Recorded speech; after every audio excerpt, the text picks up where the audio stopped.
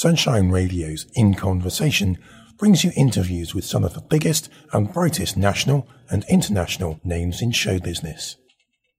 On today's show, Andrew Reid speaks to one of the most recognisable faces from television costume drama. Having reached international prominence in the recent adaptation of Winston Graham's Poldark, Ruby BENTALL shares stories of her life behind the scenes, of her work with some of the world's greatest actors, and tells of the link between her family, a Cuban musical legend, and a raw turkey. We present Wearing Bonnets, in conversation with Ruby BENTALL. My guest today describes herself as wearing bonnets for a living, but that statement belies a remarkable ascension to the very top of the most popular costume dramas on television, as well as to much else in the entertainment industry. Ruby BENTALL was seemingly destined to a life on the stage, being born to two very high-profile actors, but it's arguably two television projects that have truly stamped her name in the nation's hearts. Lark Rise to Candleford, and most recently, Poldark. Ruby, welcome to In Conversation, being recorded in your lovely North London home. Thank you very much. This is your part of the world, isn't it, around here? You're a London girl? Yes, well, I was born in Camden, but actually grew up mostly in southwest London near Richmond. So I've only been back here the last 2.5 years. Was it natural to come back here? Is this where you feel at home? I think so, yeah. I mean, I was always, I always wanted to stay in London, obviously, and it was just I wanted to buy somewhere, and then this is somewhere I could afford, really. So fair enough. Your family were famous before the acting came in, weren't they? I'm thinking about your great uncle. Oh yeah, yes, yeah. We have, because I grew up. Obviously, Richmond is very near Kingston. Though we had the in BENTALL's shopping centre and things, but we didn't really know him or anything. And when we moved there, we were like, "Oh, can we try and get a discount?" And they said no.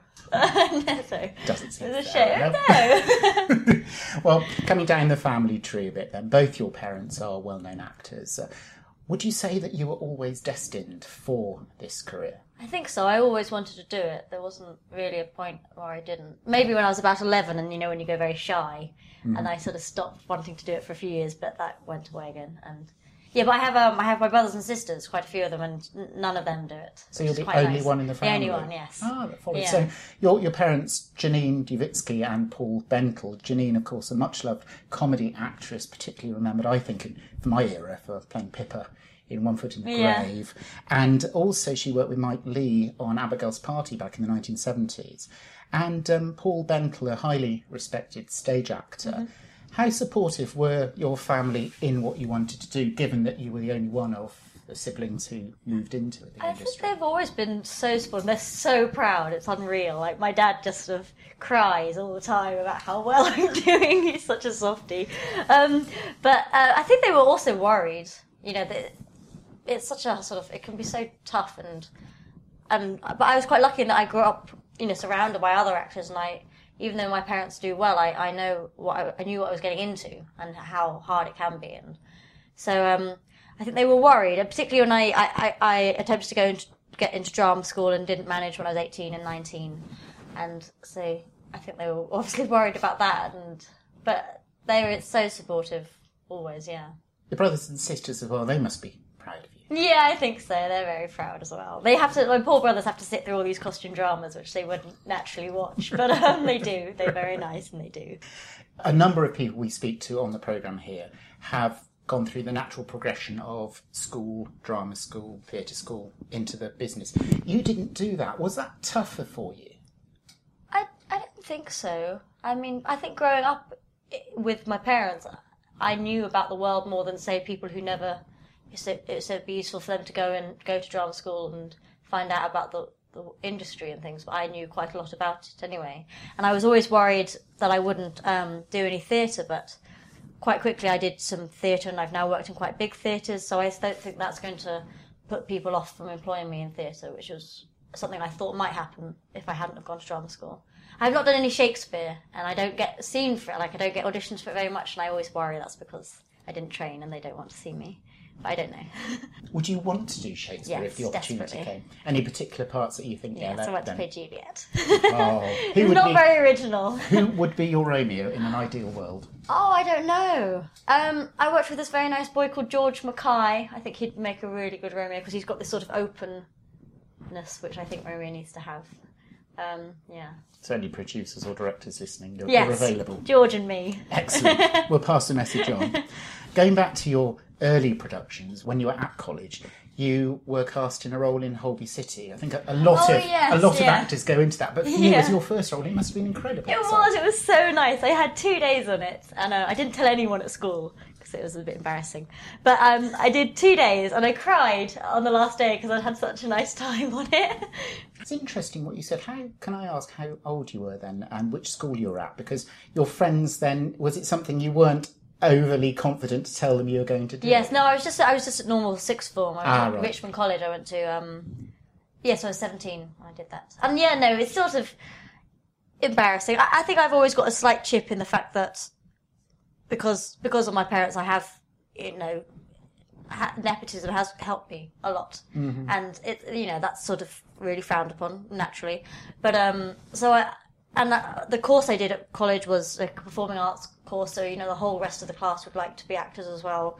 So for me to just go off and do an episode or something, I didn't feel like I could tell them that because I feel like I'm at an advantage. I suppose in a way there may be an advantage there getting onto the ladder, but you have to prove yourself when you're actually on those rungs, don't you? I think so. Yeah, I know, because I like I said, I have this slight worry that people think this is the only way I've got into it.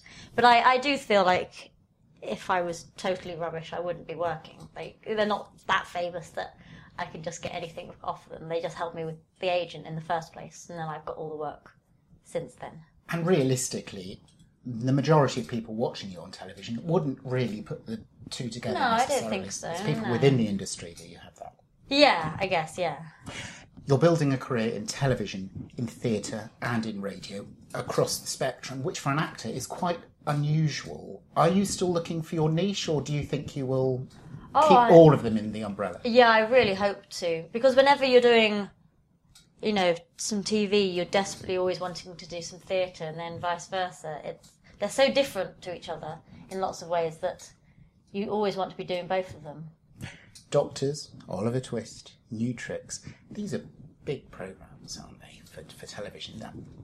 Tell me about the New Tricks. Dennis Waterman. We've had one of his co-stars on the programme before now, Jenna Russell, from many years ago. How's it like working with Dennis? Yeah, really nice. They were such a nice crowd because obviously they're such pros, and they, I did quite a late episode, so they've been doing it for ages, and they were so sort of friendly and jokey, and it was just lots of fun, really. It was really nice. It just sounds like you have a whale of a time with your work. Yes, you do, generally. It's just lovely. You really enjoy going to work. Yeah, I can tell that, strangely enough. What about theatre, though? Because that is totally different. You've done DNA, The Miracle, and one of your early lead roles was that of Alice in Alice in Wonderland. Yeah, in Sheffield, yeah. It was fantastic. DNA and The Miracle were these 2 short plays we did at the National, and I was 19 when I got them.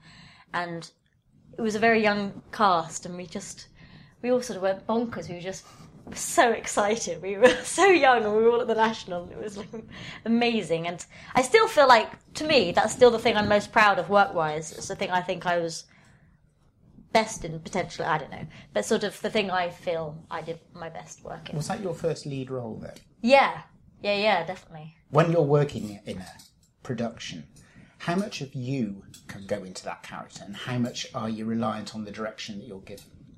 I think it's mostly you who does it, and you bring anything you can to that part that you know of, and then obviously the director's there to sort of guide you and make it better and things. But I would say 80% is you also. I'm starting to wonder whether this was the first time you wore a bonnet. No, that was a modern thing, yes. No, the first time I wore a bonnet was Oliver Twist, I think, which was... Which role did you play then? It was Charlotte. It's not a massive part. She's in the... where they make the coffins. And they're really horrible to him. Yeah. So that was lots of fun. It was nice to play a nasty person, because I don't get to do that much. Are you worried about being typecast as a nice person? Yes, I am.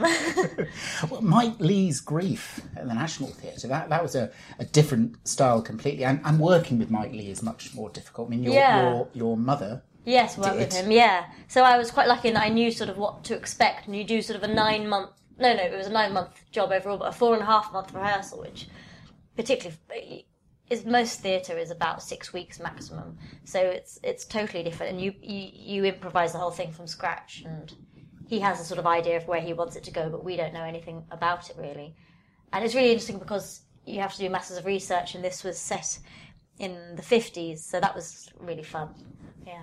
When you improvise, are you improvising in each performance, or do you improvise to create the product? Yes, no. By the time you're doing the play, it's all, you have the script is sort of set down, and it's someone is there writing what you've said in the rehearsals. So it was such a complicated thing. So you start off and you create a character, and then you do that just alone with him, and then you get put into a room with other characters, and then you start improvising scenes together, and then he sort of goes away and makes the sort of little storyline of where he wants it to go, and then you put that all together, and then that's the sort of story, and that's set then. So once you're doing the play, it's completely set. So by the time the audience come in, they have no idea of the amount of work that's gone on when compared to a normal play. Yeah, no, I don't think so. But hopefully it shows. I think his plays are very unusual and different to most things. So. And the fact that you're helping to create them mean that there is so much of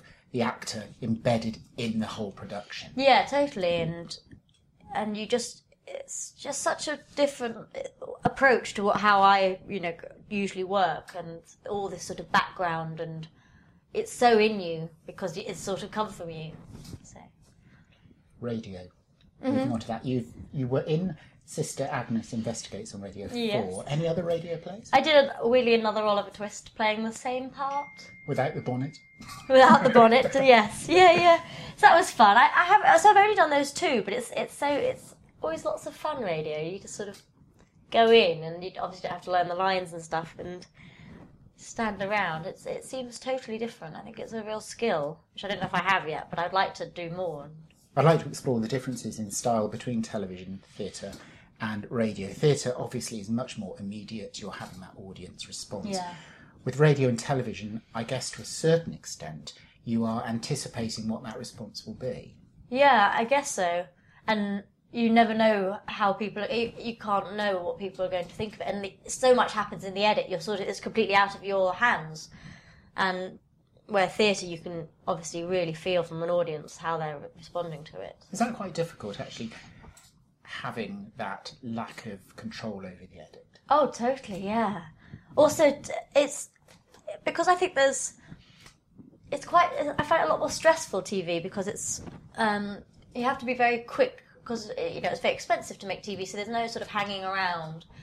And there's, so you have a whole rehearsal process for a theatre, and you can sort of investigate things and work on stuff. Where TV is literally like, quick, okay, we've got to get this done, we've got to get this done for the day, and it's sort of very stressful always. So you I always find that I'll do my takes, and you get one take, and you just, quick, have to move, and then you go, oh, that was terrible, and you're always disappointed. I'm very rarely happy with what I do, and then you kind of have to just go, well, hopefully they'll make me look good in the edit.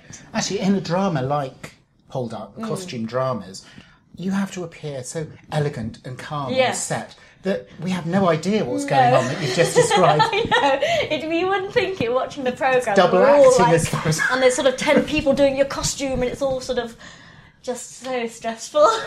I mean, really fun, obviously, as well. I don't want to take it in bad light, but it is. Because, like I say, it's a lot of money to make, so it's hugely expensive. You can't hang around. It's not one man and a microphone like this programme. No. We don't have that budget, I must admit. Your big television break, I would deign to say, was Lark Rise to Candleford. This was prime time, Sunday evening. That programme slot has always been a classic for families to sit down and watch. How did that feel, landing that? At quite a young age. Yeah, I was 20 when I first started that, and it was great. So I joined in the second series, so I sort of knew of the programme and knew that it was popular and things. But I think there's something, the older I'm getting more worried about things. But when you're young, you kind of just go and you're like, yeah, and you kind of... I wasn't sort of daunted by it, the fact that it was already popular in this big slot, and I sort of just was like, yeah, it's a job, and was really excited. You think more about things when you're older, don't you? I think that's the problem. But it was a classic trilogy written by Flora Thompson. You played Minnie, the Dorcas housemaid. She was a lovely character. She was lovely. She was ditzy, but sort of the heart of gold. She was an absolute sweetheart. She still that sort of innocence and would just say whatever she thought and was a sort of generally quite a happy person and things. So I loved playing her. You come to work sort of, say, slightly stressed out about life or a bit upset or, and playing her all day, just because she was so smiley, I would finish the day in a really good mood, like just purely from being her for a bit. It was lovely. And the series, you are right, you say it was innocence. It was innocence in a bygone age as well. Is it a reflection on life today that a programme like that is so popular? It's escapism from how people are living their lives now. People just like to sit down on a Sunday and watch something that's not violent or rude or anything, and you can watch, the whole family can watch it, and I think people really love it for that. And the Alf storyline. Yeah, it was so sweet, and it was very nice to work with John. He's a tall chap. He's I remember that tall. one scene where he lifted you up and your legs are... Yeah. I had to often stand on a box so we wouldn't look so weird together. But he's very tall. He's sort of 6'3" or something, and I'm 5'2", so it was a good height difference. I think then probably the next big part that people would possibly recall you in was as Pauline in The Paradise. Yes. You did the first series. I did the first series only of that, yeah. It was interesting with your family history of retail. Yes. You end up back in that environment. Yeah. No, it was nice. It was a nice job. We did that in Newcastle. And it was the same writer as Lark Rise, the same sort of guy who adapted it. Let's move to the programme of the moment, possibly the programme of the decade, I would hazard to say. You play the much-loved and much put-upon, I think, Verity Poldark in the latest series of Poldark, the recreation of an original series back from the 1970s, of course.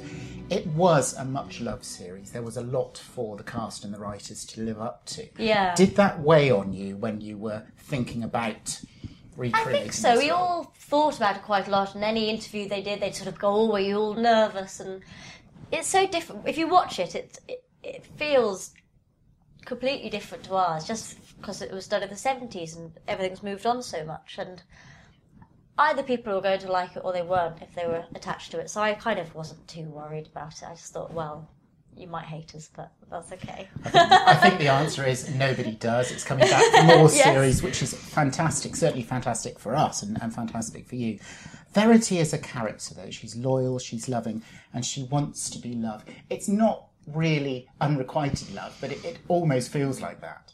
Yes, I think because she's, like you say, she's a very loving character, and I think people can sometimes take advantage of her in the fact that they know she's always will be there for them, and that they sort of don't acknowledge her as a person, some people. And also in that time, like where she was, there probably wasn't a huge amount of choice for her to have, and she, say, is surrounded by more attractive people, and she's not sort of hugely forthcoming as a person, so maybe she would be sort of looked over quite a lot.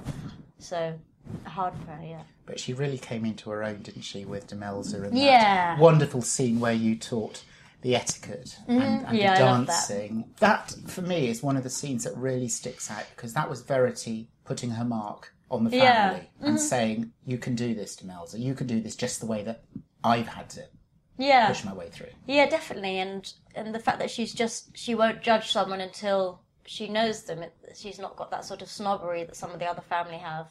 And she's just a genuinely lovely person, and she loves Ross very much, so the fact that he loves Demelza and is with Demelza means she's going to help as much as she can.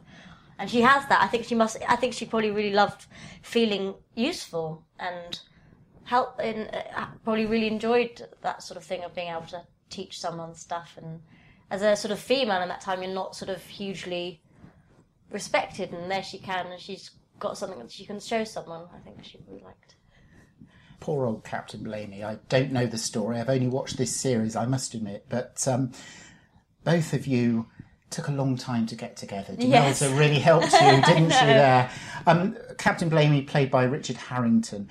Why do you think Verity is so attracted to him? Is it a genuine love, or is there some rebellion there because the family don't like him? I don't know. I like to think it was a genuine love.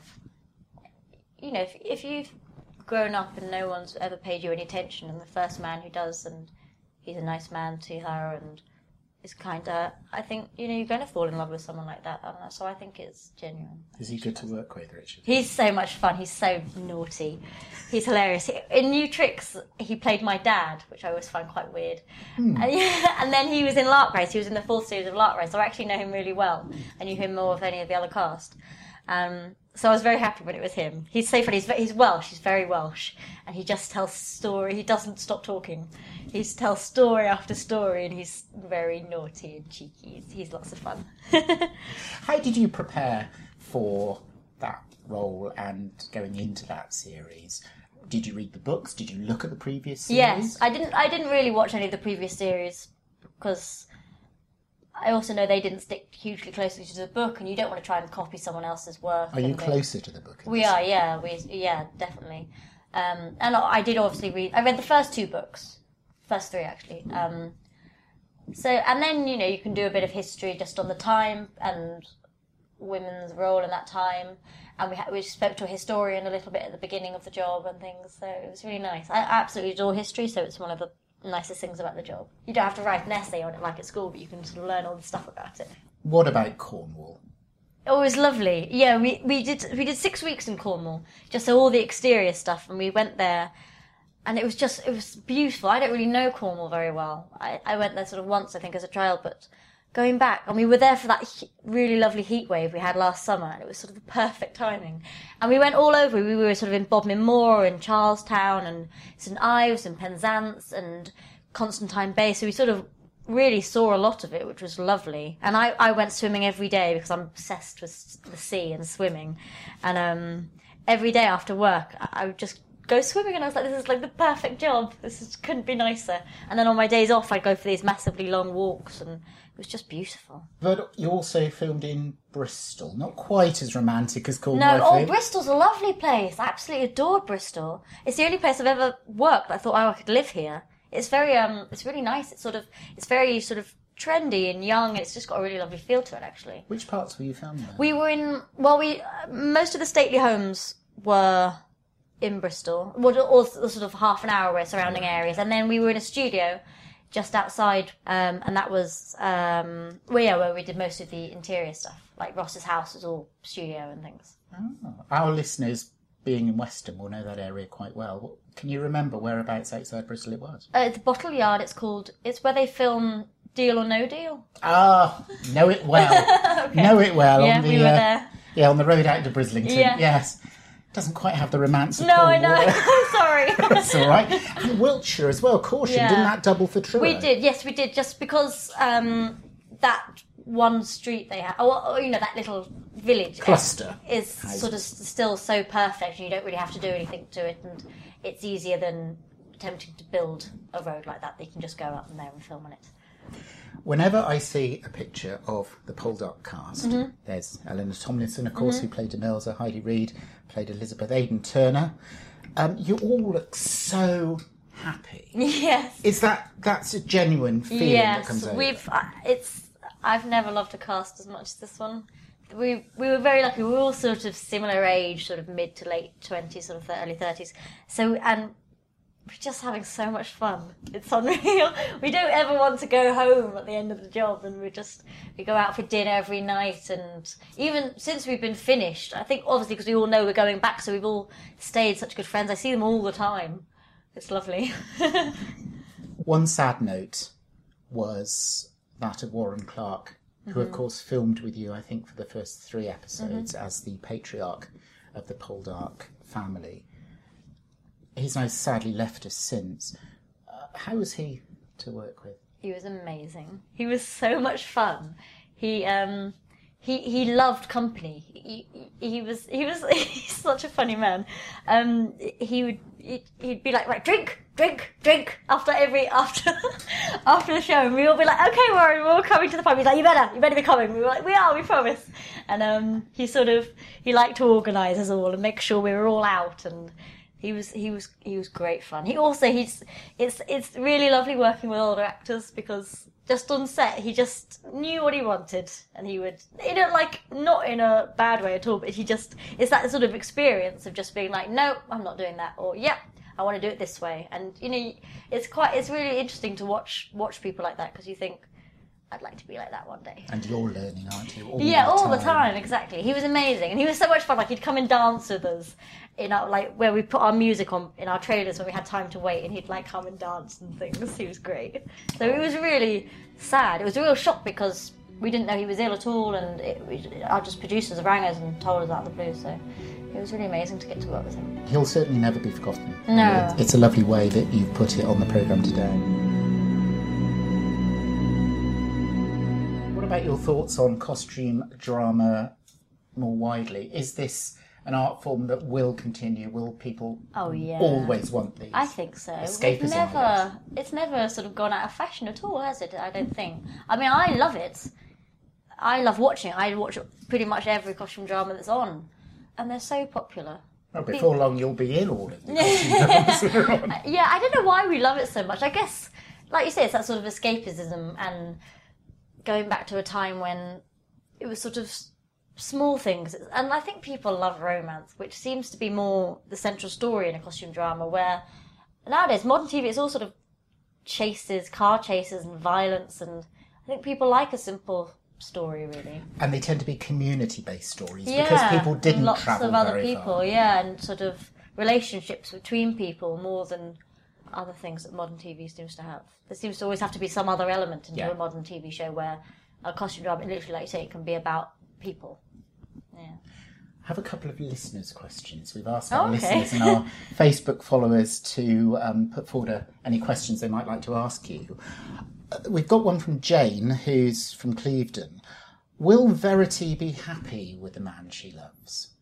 Now she's gone off to sea with him. I think so. I've only read up to book 3, so I haven't read book 4, so this next series is 3 and 4. But so far, it's all going very well. Yes, I think she's a very happy married lady. I can imagine she's loving it. So it'll be a surprise for you at the moment. Yes, I know. I need to buy it and read it. Excellent. And a question from Gail in Putney. Does Aidan Turner give scything lessons, and could she get one? I'm sure he does. I'm sure if I could put in a word for her. Gail, you're all right. We'll follow that one up for you. And one final question on the programme. Can you tell me about this ceremonial conga behind the bird on Christmas Day? Oh, yes. I don't know where that's come from. It's your family tradition? It's our family tradition. And we put on this... I've forgotten what the band is called. It's called... I'm going to say this wrong. It's called Brenner's Social Club or something like that. And then we get this before it's cooked. And it's usually my brother or my cousin goes at the head of the conga, and he puts the bird above his head, and we all conga around the house, and then we put the bird into the oven. It's wonderful. It's great. It's Absolutely one of wonderful. the best bits of Christmas. Ruby Bental, I suspect that you will be wearing a number of hats in your acting career, bonnets included. We wish you all the very best, and thank you for being my guest on In Conversation. Pollo que tiene al lado te hace yo perder el trillo. Óigame, compay, no deje el camino por coger la vereda. Óigame, compay, no deje el camino por coger la vereda. Ay, pero yo como soy tan sencillo, pongo en claro esta trovada. Yo como soy tan sencillo, pongo en claro esta trovada. Compay, yo no dejo el trillo para meterme en cañada. Óigame, compay, no deje el camino por coger la vereda. Óigame, compay, no deje el camino por coger la vereda. Pero estábamos comentando porque ha abandonado a Andrea. Estábamos comentando porque ha abandonado a Andrea. Compadre, usted está cambiando de camino por vereda. Óigame, compay, no deje el camino por coger la vereda. Óigame, compay, no deje el camino por coger la vereda. Óigame, compay, no deje el camino por coger la vereda. Wearing Bonnets in Conversation with Ruby Bental was produced and presented by Andrew Reid. Post-production was by Marcus Tripp and Andrew Reid, with additional research provided by Rudy BENTALL. The programme was recorded in North London. Copyright for all music used remains the property of the original artists. In Conversation is a Sunshine Hospital radio production.